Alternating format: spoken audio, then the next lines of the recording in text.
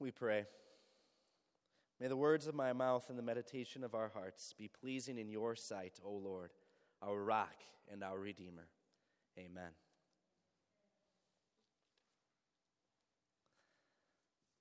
Perhaps you've heard of social media superstar Mr. Beast.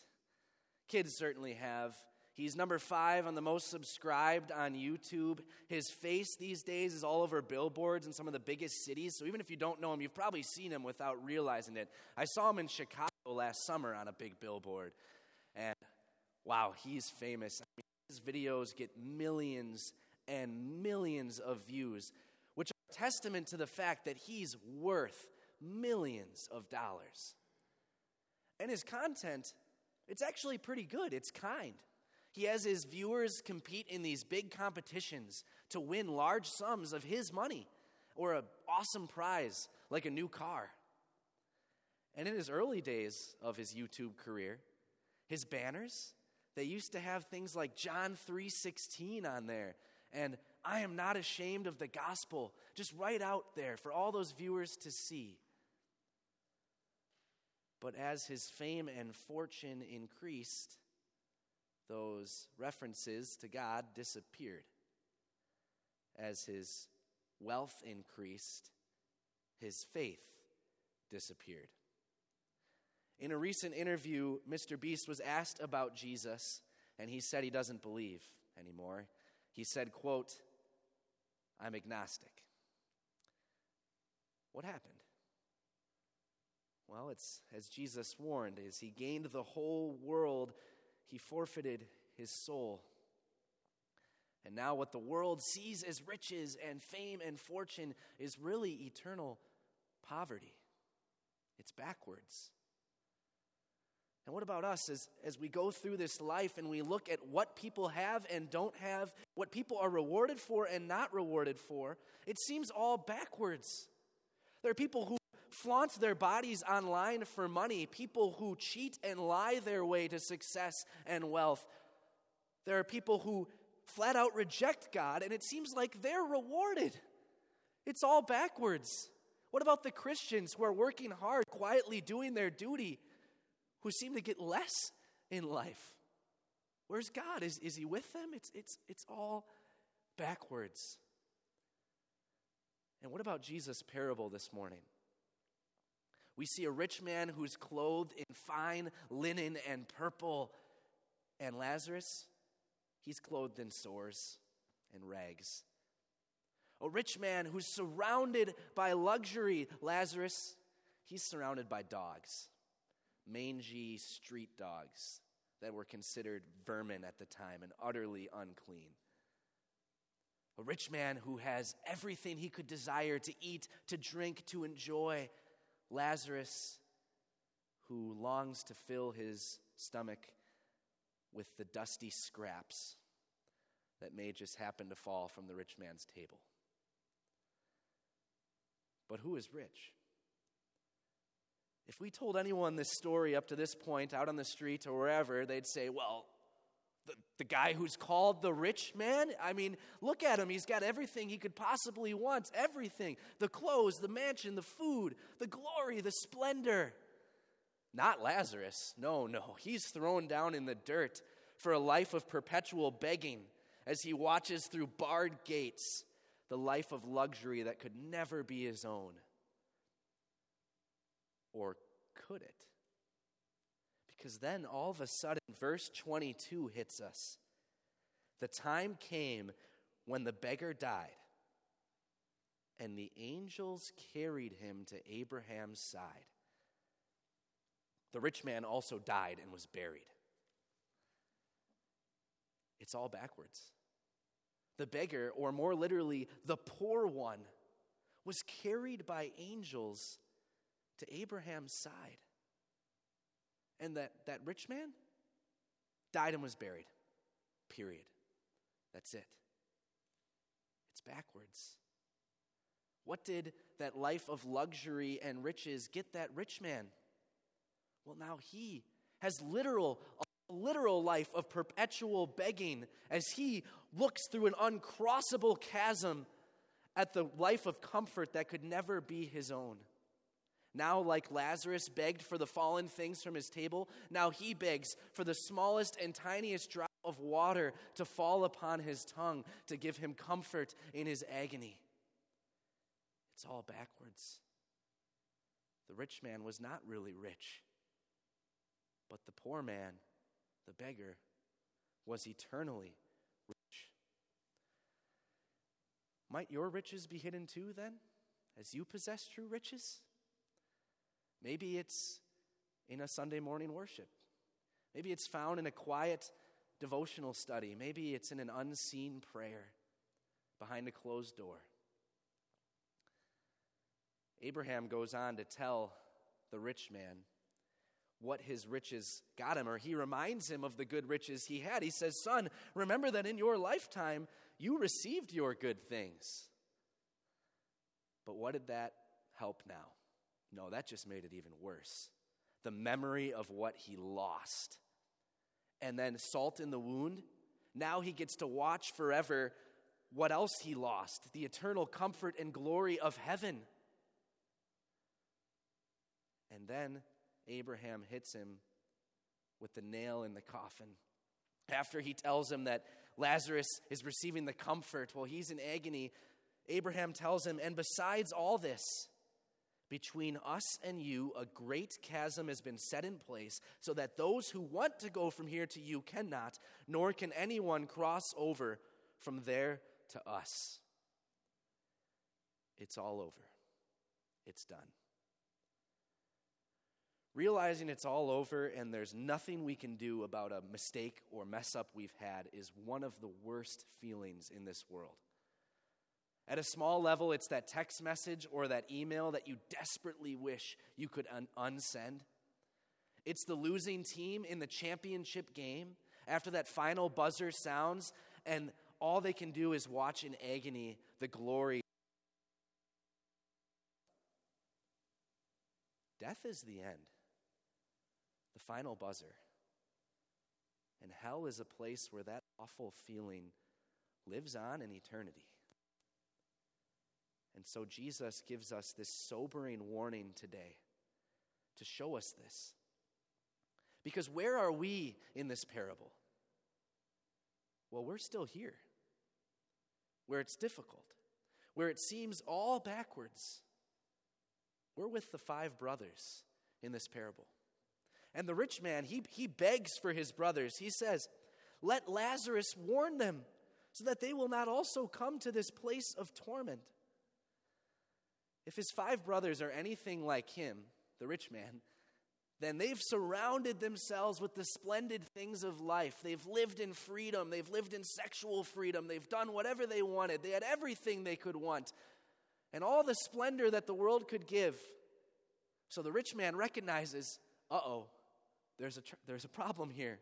They need something to shine through all that. They need something amazing. They need Lazarus to come back from the dead and show himself. That'll work. But Abraham tells them they already had true riches. They already have it. They're missing it. Abraham replied, "They have Moses and the prophets. Let them listen to them." Lazarus didn't miss it. His physical poverty came with an awareness of his spiritual poverty, his utter need and reliance for God. He didn't have all those other things in life to distract him from what really mattered, to have his ego puffed up and think he doesn't need God. No, he was aware that he needed God. And so it's Lazarus who knew the true riches. It's Lazarus who God was proved that blessed, when Jesus said in his Sermon on the Mount, "Blessed are the poor in spirit." It's Lazarus who proved that to be true. And it's Lazarus' name that gives us a hint of what he possessed. Did you catch that? Lazarus' name is mentioned. The rich man's is not. In fact, Lazarus is the only one ever mentioned by name in a parable like this. It's Lazarus' name that's going to live on in eternity. It's Lazarus' name that's in the book of life. And Lazarus is named that hides what he possessed. Lazarus is from a Hebrew name, Eliezer, and it means God is help. Lazarus had that secret to contentment, like the writer to the Hebrews talked about, that the Lord is our helper. He recognized that in the midst of his physical poverty, that poor facade hid a man who actually possessed eternal and true riches. A need and utter reliance on God and a recognition of that. There were no riches to blind him from that. No, Lazarus could see true riches. It's easy to miss those true riches, isn't it? Because we too are surrounded by the splendor and wealth and wonders of the world. And the world eggs us on. I mean, they want us to go after all these things. The world says you can do whatever you want. You can sleep with whomever you want. You can go and get what's yours, get the fame, the fortune. And it has its cheers to cheer us on, right? You only live once. Eat, drink, and be merry. Get what's yours, buddy. Come on. And suddenly, we miss the true riches in God's word. Suddenly, worship of God becomes boring, unexciting, painfully repetitive. And suddenly, we become like the rich man who desperately thought he needed something bigger and better to shine through all those shiny things of life, the wealth, the luxury. And so that's why he asked for the dead man to come back, right? That's what he thought he needed. And how about us? Don't we think, no, God, you haven't given us enough. We need you to come. We need you to say, hey, I'm here. I'm real. You're right. Now, that would be nice, wouldn't it? But Abraham gives us the hard truth. He tells him that if they're not convinced by the word of God, they will not be convinced even if someone rises from the dead. No, Abraham, that can't be right. Come on. If people saw someone rise from the dead, they would surely believe, right?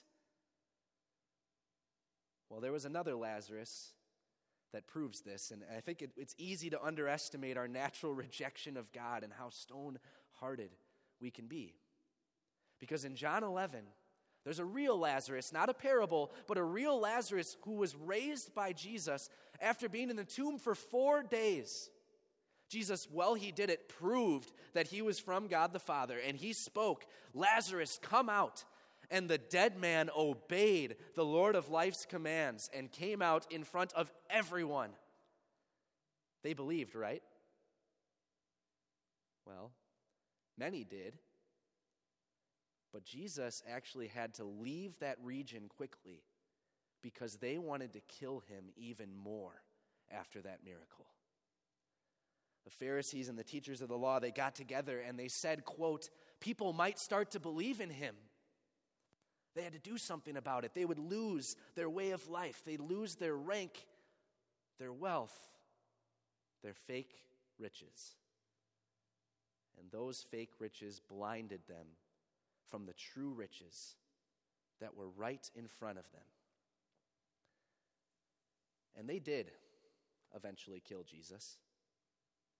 The Almighty God, Savior of the world, was nailed to a cross. Perfect, but yet he was the one dying. That's backwards. Where's the glory in that? Where are the riches? Yet Jesus called that his glory. Those were Jesus' riches. And there is true glory hidden in that scene. Glory won for sinners who could never earn it for themselves. True riches won in that scene. Forgiveness of sins and eternal life and peace with God. Jesus said no to the worldly riches and the power and the worldly rulership and victory. And Jesus said yes to where his riches were found. A cross. That's backwards. But thank God that it is. And he did that because he loves you. That same God then, revealed in the hidden glory of the cross, continues to reveal himself in ways that seem so backwards to our sinful nature. Especially as we're surrounded in this world by the movies and TV shows with their deus ex machinas, the save-the-day moments, the heroes, the exciting scenes, the powers. Do we then miss the true power and riches in God's word shared? Is it hard to see it in the human hand that puts on the sprinkling of water in baptism? Is it hard to see it in the little wafer and little sip of wine in the Lord's Supper? Our sinful nature desperately wants us to want more than that, than the true riches God has already given us in his simple means of grace. But let's not miss how the God of the cross, the God of the gentle whisper, reveals his true riches to us. And God does let us see those riches. Because that word, spoken and read, it works in you of faith, the eyes of faith, to see the true riches in his word, to see the riches of forgiveness and faith given in baptism, even to a little child, the true forgiveness of sins given in the Lord's Supper with Christ's true body and blood, even in, with, and under the bread and the wine. And it's those eyes of faith that recognize our utter need for God. And in that spiritual poverty is found true riches. And so, knowing all this, as we walk through life and we look around and everything just doesn't quite seem right, we can say, it's all right. Because God has shown me that it's all backwards for now. Because one day, the riches we see with our eyes of faith now, we will see with these two eyes in glory. For all the burdens we carry now, angels will carry you to heaven. For all the fears now, we can die unfearing. And for all the pain and sickness and poverty here, we will see eternal riches and glory and be eternally comforted there. And so with that knowledge, and God-given knowledge, and then God keeping us in that faith, and knowing that it's all backwards, we can move forward, knowing what is forward: eternal life and comfort with God. Hidden riches now, but true and eternal riches always, that we possess always in Christ. Amen. And now